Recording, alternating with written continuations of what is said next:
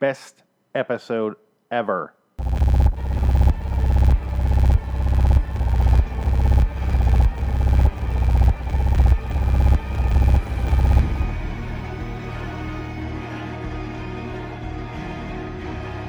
LIW, The Walking Dead and Fear the Walking Dead review. Hello, citizens. Welcome to LIW, The Walking Dead review, episode 88. Today's episode is Fear the Walking Dead, episode 304, number 100. The episode is named 100. I'm not exactly sure why it's titled 100, because there's only 25 episodes of The Walking Dead, Fear the Walking Dead. This is episode 25. Not exactly sure why it's called that. I wish I knew. I don't have an answer for you. Maybe I do later. I don't remember my notes. I tend to drink when I watch The Walking Dead or Fear the Walking Dead just to be able to tolerate it. But I don't remember if they mentioned this episode. I don't remember anything 100-ish coming up, although it is possible. My memory is I'm really good with the short-term memory, and then the second I say it into the microphone, it just is gone. It vanishes. I have a friend who listens to some of my shows, and he brings up things, and I'm just like, I don't know what you're talking about. And he's like, that's from your show. And I'm like, oh, was it? Oh, all right. And he's like, that was like a week ago. And I'm like, yeah, I don't know. I don't know. I know my video shows a lot because I sit there and I edit them over and over and over. So I have to watch it 1,000 times. I have those pretty good memorized. As far as the podcasts go, I just speak until I don't speak anymore, and then I put it online, and then I don't ever think or listen to it again. So this is a one-time deal for me, so it is in the ether after that. So this is episode titled 100. It is Season 3, Episode 4 of Fear the Walking Dead. I'm Phoenix West. This is a long way to go. I'm just rambling at this point. Anyway, it's the 25th episode of Fear the Walking Dead. That's an achievement alone. Just name the episode 25 then, you assholes. Whatever. Okay, so this one has a Breaking Bad style introduction. We see Daniel stumbling down the street, and I'm like, oh, Daniel's alive. I mentioned in the last episode, I kind of teased it. I wanted to tease it because this is the episode where you find out he's alive. I mentioned it in the episode where you think he died last season, that I was like, he didn't die. They didn't show him die, therefore he's not dead. You got to show, don't tell in TV shows and movies. You got to show, don't tell. So if you don't see him die, chances are they'll be back later. And if you're a soap opera and you show him die, you can just bring him back whenever the fuck, doesn't matter. Angel, there's an Angel in the show now, brought him back, Angel left. Okay, moving on. Like, they can just do whatever the fuck they want, it doesn't matter. So, it's almost like a Lord of the Rings type thing. Like, a major convenience, plot convenience happens here because the Sparrow shows up and can fly the character. You just write in whatever the hell you need it to be, to get out of your character out of the hole there. Anyway, it's very Breaking Bad, the opening of this episode. He's just stumbling on the road. He sees a bunch of zombies and he hides behind a truck. One of them turns around that looks like J-Lo as a fly girl from In Living Color. She tries to run after him. He dives under a car. His leg's all fucked up. He dives into the car. He goes down there. She starts pulling on his legs. A dog saves him. It gets the zombie to run after the dog, and then he's just like laying there under the car for a while. And I'm like, you still might be under attack. You could still crawl a little bit. He wasn't like stuck. He just stopped crawling. I was like, just keep going, dude. What are you doing? I think he's just really out of it. So then this like weird homeless Jesus / Van Helsing. This is my notes. Homeless Jesus / Van Helsing looking dude / the junkie from Blood In, Blood Out, the painter. If you haven't seen that movie, I would recommend it. It's like 3 hours long, but it's like I never heard of it until I moved to Arizona, and it's like a Mexican tradition almost. It's like this super cultural movie for them, and it's pretty good. It's really interesting. I would definitely watch it. It's the Indian version of Smoke Signals, where you just, if you don't know, if you're not around their cultures, you wouldn't know. But once you're in, you're like, everyone knows it here. It's so bizarre, and you just never hear about it outside of these types of places like Arizona, and I'm sure like the American Southwest. Anyway, this guy shows up. He gets on his bike. He has a little side bike thing. He has a cart, and then they start going down the road on this bike while screaming out "Agua, agua" over a loudspeaker that's attached to his bike. They get to this water fountain thing, and then at this point, I was like, every scene that doesn't involve the main family of this show, the Clark family and their adventures, is awesome. Like, I really thoroughly enjoy every scene that doesn't feature this fucking family, like with the exception of Nick. Currently, it's amazing. Like, this scene is straight out of Dead Rising, where you walk around and you beat zombies with the weirdest shit. He just has like makeshift weapons, and they're just beating him on a bike. It's so fucking. It's fun to watch. I want to say it's like amazing, but it was like really fun to watch. I was like, what is going on? And then he gets Daniel to his group. They're all like, okay, quiet. Like, we hide behind this truck right here. And then Daniel steps off the bike and on his bad leg, and he starts screaming. And they're like, quiet, quiet. And I was like, what do you mean quiet, quiet? You're trying to be quiet while you were just screaming agua into the fucking loudspeaker all over town? You just, like, they're going to follow you when you do that. That's what you do that for. And now you're going to tell this guy to be quiet? What the fuck? Like, doesn't make any sense. Like, why are you screaming out agua? It didn't make any sense, because if he's trying to find his group with the water, but he's the one with the water yelling. It doesn't make any sense. Like, what? They should be the ones screaming for him to follow. Whatever. Doesn't make any sense. Doesn't make any sense at all. I'm sorry.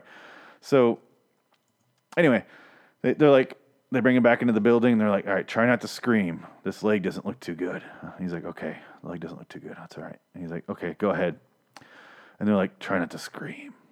And I was like, why will you cut off his goddamn leg with a straight razor? What are you gonna do with a straight razor? Because that's what he's holding, or she's holding, whoever the fuck is doing this. And I was like, oh, okay, they're just shaving off the dead flesh. It's not that bad. He starts screaming, obviously, because obviously he would. Why wouldn't you? There is a couple of weird scenes here in a row with Daniel and this homeless Jesus guy. Because they're hanging out together, and they're all having like their homeless meals, like their weird food that they're making. And then there's like this weird erotic haircut where Daniel cuts the guy's hair. And it's like really like, oh, I cut your hair, buddy. Yeah. Oh, you look good. Yeah. And then I was like, they start showing his face more, because before then you couldn't really. He had the long hair. He had the hat. He had like a little fucking neckerchief, and he looked like a little kid dressed up as Van Helsing. That's what he reminded me of. Like he's the main picture on the IMDb right now for this episode, and he just looks like a little kid version. Like they went in the backyard and like, I'm gonna be Van Helsing, and he's like this weird pirate looking thing. I don't know what the hell's going on. I know Van Helsing doesn't look like a pirate, but I'm like, it's kind of like this weird mixture of everything. It's just bizarre. He's got this baseball bat. I don't know what the fuck's going on with his clothing. Anyway, he just looks like a superhero homeless man, I guess is a good way to put it. But anyway, I looked him up, and I'm like, oh, it is the guy from Blood In, Blood Out. He's also in an episode of Dexter, I should say. This guy's awesome. This is one of those guys I really hope gets a lot more work. His name is Jesse Borrego, or however you pronounce his name. He plays Efren in this episode. I really enjoy that actor. He adds a lot. He's very expressive with his face. I don't know. I enjoy actors like that don't. He doesn't. I don't know how to say it. He just seems like a cool guy. And he brings it every time. I guess is a good way to put it. Fuck it. Moving on. I feel like I'm sick of washing this guy's balls. He can wash his balls in the library sink, like I mentioned in the last episode, because he's homeless. Not the actor, the character.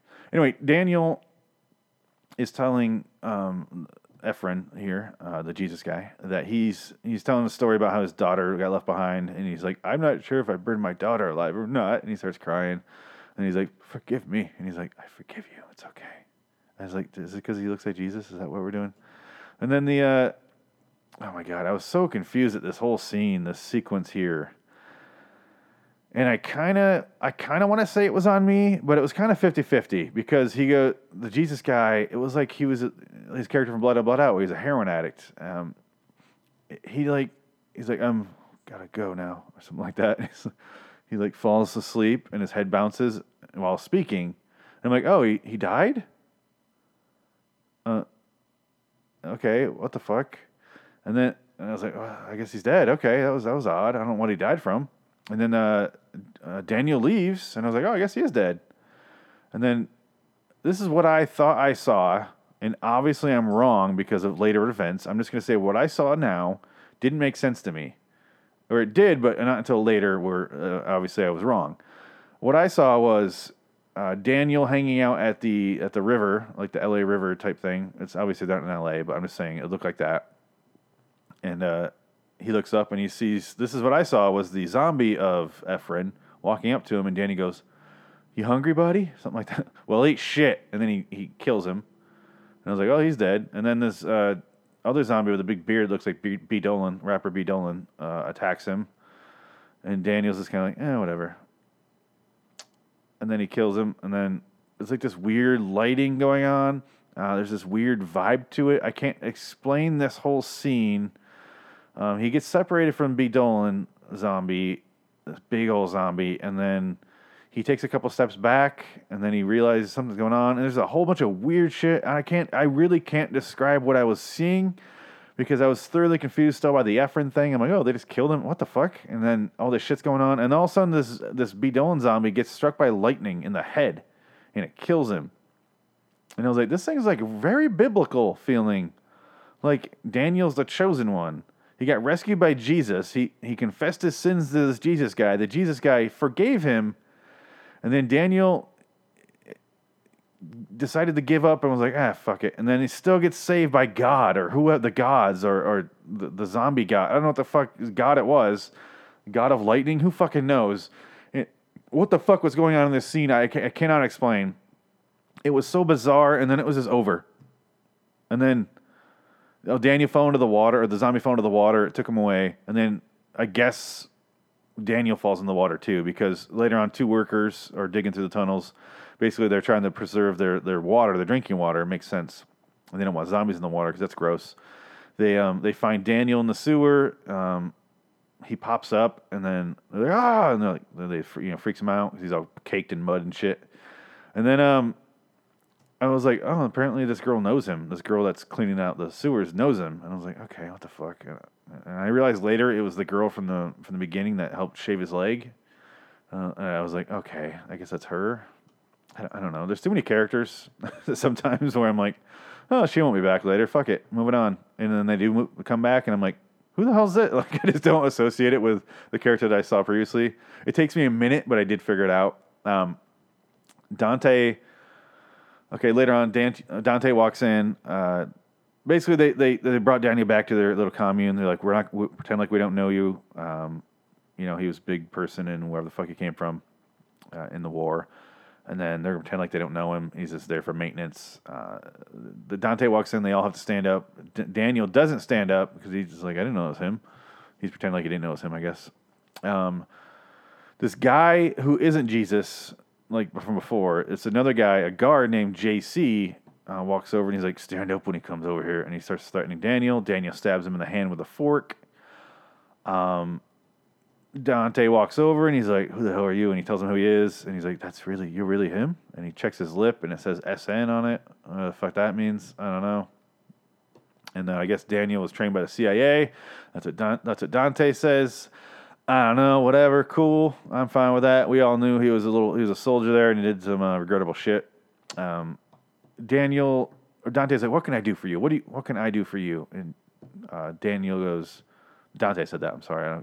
Their names are too similar right now. Daniel goes, can I have a Jeep? Can I borrow a Jeep for a little bit? And Dante's like, yeah, I'll offer you a deal. We'll do this deal. If you do this thing for me, if you find out who's stealing my water, you can have that Jeep. And I was like, is Dante the devil? He has this weird goatee. He's in like severe power. He could be the Antichrist. I don't know. He just seems like he's shady, like he's offering deals out. And it feels, again, going with that biblical shit. I mean, I realize the devil's not really in the Bible. It's a fact. Look it up. But you know what I mean? Like, if you don't know that shit, you're just going for anything religious, then that's what it felt like to me. Like he's supposed to be the devil. He's tempting Daniel, who's already tried to choose the path of righteousness and blah, blah, blah. Don't give a shit. I hate when stories involve shit like that.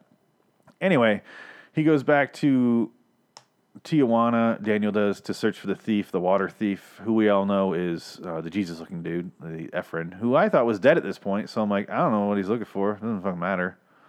Like, basically, I guess once every day at 5 o'clock or something like that, the fountain where Jesus was would produce water, and then they would fill up a bucket with it, and that's it.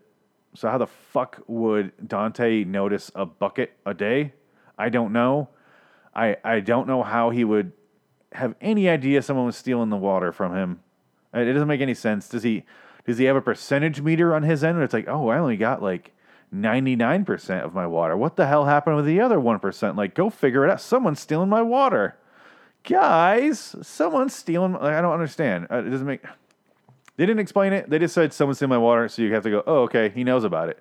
Whatever. Doesn't make any sense. Maybe he had someone say someone's stealing water. I don't know. It didn't make any fucking sense. None of it made any sense. Anyway, because even if he wasn't stealing the water was still coming to the fountain. So not necessarily someone stealing his water, but the water was getting, whatever. So he's looking through Tijuana. Anyway, that's my point, Daniel. And I'm like, I can't tell if this is Tijuana like now or like when they filmed in Tijuana, did they have to make it look like the apocalypse happened or did they just show up and film Tijuana? Like, I really don't know. And I have a section here for my personal thoughts on Mexico.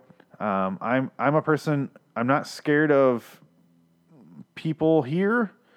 I'm scared of going to Mexico, though. Not because they're Mexicans, but because every single person I know that went to Mexico and they told me about it, they're like, oh, it's fine. Yeah. We got pulled over and we had to bribe the cops to get let go, and then they let us go, and you're on your way, $20. And I'm like, that right there, and honestly, this is it, makes me so fucking nervous because I don't want to say I have a mouth. I don't want to say I talk shit. I just have a problem with that sort of thing, like a real fucking problem with that. And I would feel like I would fuck it up and end up in a Mexican shithole prison somewhere, or dead in a fucking shallow grave in the desert. I don't know. I feel like I would fuck it up, and it makes me just go, okay, just no Mexico for me, okay? Just no Mexico. If I do go, I'm gonna be like in a Jeep with 6 other dudes or women, or I don't know the fuck. What would be safer? I have to do the math on that. And just like, I'm not allowed to speak if we get pulled over. Just not allowed to look at them or speak, or I'm just going to sit there with money in my hand and like, if they ask, like, hand it to the driver, and that's it. I don't know. I don't know what the fuck they're looking for. It's kind of a weird, like, same reason I don't want to go to like some countries, like shady countries. When your government isn't together enough, I don't want to go there. I guess is the way I want to say this. If you have the cartel just running fucking wild in your country, you clearly don't give a shit. And it makes me not want to go to your country because I find it fucking terrifying that can just happen. They'll cut off your fucking head and leave you. Oh my, it's just terrifying to me. I don't know. I'm not interested at all. And from when I do see friends that go to Mexico, and I have friends that are Mexicans, and I see the pictures of their places. They look beautiful. Everyone seems happier there. Honestly, they do. It's just, I couldn't do it. Number one, I don't speak Spanish, so I wouldn't know what the fuck they were saying to me. If they did pull me over and start harassing me, I would have no fucking idea what they're saying. Anyway, those are my thoughts on Mexico. It's a glorious shithole, as American Dad calls it, God's blind spot. So Daniel turns in the guy from Blood In, Blood Out. This is like the scene where it's about to turn 5 p.m. or something, whatever time it was. I think it was 5, and then 5 is when the water comes out. So he decides to save the fountain. He instead averts their attention to the Blood In, Blood Out guy, Efren. And this saves the fountain and the girl. This is what he tells the girl, back at the base, back at Dante's base. He's like, I gave up him so we could save the fountain, which is more important than Efren, because the water is saving a lot of lives, and I decided to save your life too. And then, so Victor talks to Daniel. He's in the prison cell still, and he's like, I can lead you to Ophelia. She's waiting for him. She's waiting for you. Come on, let's go. And Daniel's like, I thought you said she already left. And he's like, but then she's at the hotel. And you realize Victor really will just lie. He could have said this truth and been just as, it would have been better off telling the truth, actually. It wouldn't have come across as he doesn't know where she is. He could be like, I'll help you find her. I knew where she was last. That could have been it. And he would have trusted him. But instead, he had to make up this weird fucking lie about knowing where she is when she already left a long time ago. And he obviously finds out because, his lies overlapped. And Daniel's like, I'm going to leave here without you, so go fuck yourself. Have fun rotting here in this prison cell. Daniel arrives in this room. He's supposed to get the truth out of Efren. He starts beating the shit out of him. Efren's tied to a chair. And then Daniel's like, just please forgive me for what I have to do. And Daniel's like, or Ephraim's like, I already did. Or again. Something like that. And I was like, ooh, insult, Jesus insult. Ooh, a little Catholic insult there. Forgive you again, my son? I think not. Anyway, so he starts beating him, and he's like, this guy's not going to give us anything. And then the girl who's in the same room that was Ephraim's friend is a dumb bitch and goes, stop hitting him. And she stops, and she gives stops Daniel from hitting him and gives Ephraim a hug. And I'm like, oh, cool, you bitch, because now he's still going to be killed, and now so will you. All you did there was give him a hug so you can die. You died to give him a hug. He still is going to get killed. You could have found, like, oh, I have to potty. I have to leave. And then you excuse yourself some way like that. You don't go, no, you're going to die, you dumb bitch. And immediately cut to all of them lined up outside over that bridge, or that whatever the fuck it was, that big cliff thing. It looks like a dam. It looks like a big dam, a big goddamn. That they're all lined up, and he's about to toss him over like they did the guys in the last episode. And then he's like, all right, I want you to shove him off. Come on, Daniel. This is Dante. Dante's like, shove him off, Daniel. Shove him off. And then Daniel whips out a gun, shoots JC, the guard, and then tosses him over, and then shoots Dante real quick. And then it is a sweet scene where he unties the girl, unties Ephraim and all that. And then, did he kill Ephraim? I don't remember if Ephraim died or not. No, he didn't, right? And then, no, they're both alive. I can't remember. My fucking mind is blank. And then he's like, all right, I saved your lives. And he gives the girl the gun and gets on his knees. And I'm like, oh, that was a cool way. It was like weird, like samurai thing. Like, I will die for you if you choose. It is up to you. And then she doesn't shoot him. And I was like, I realized the way I described it didn't sound that enthusiastic, but I wrote at the end of the episode here, my last note is, was this the best episode of Fear the Walking Dead? That's why I have that intro in the beginning, the comic book guy. Obviously, I'm saying the best, but is this the best episode of Fear the Walking Dead? It has an 8.5 in IMDb right now. I'm not sure how it ranks as far as the episodes go, but I have to believe it's got to be up there. I can't think of... I like the episode...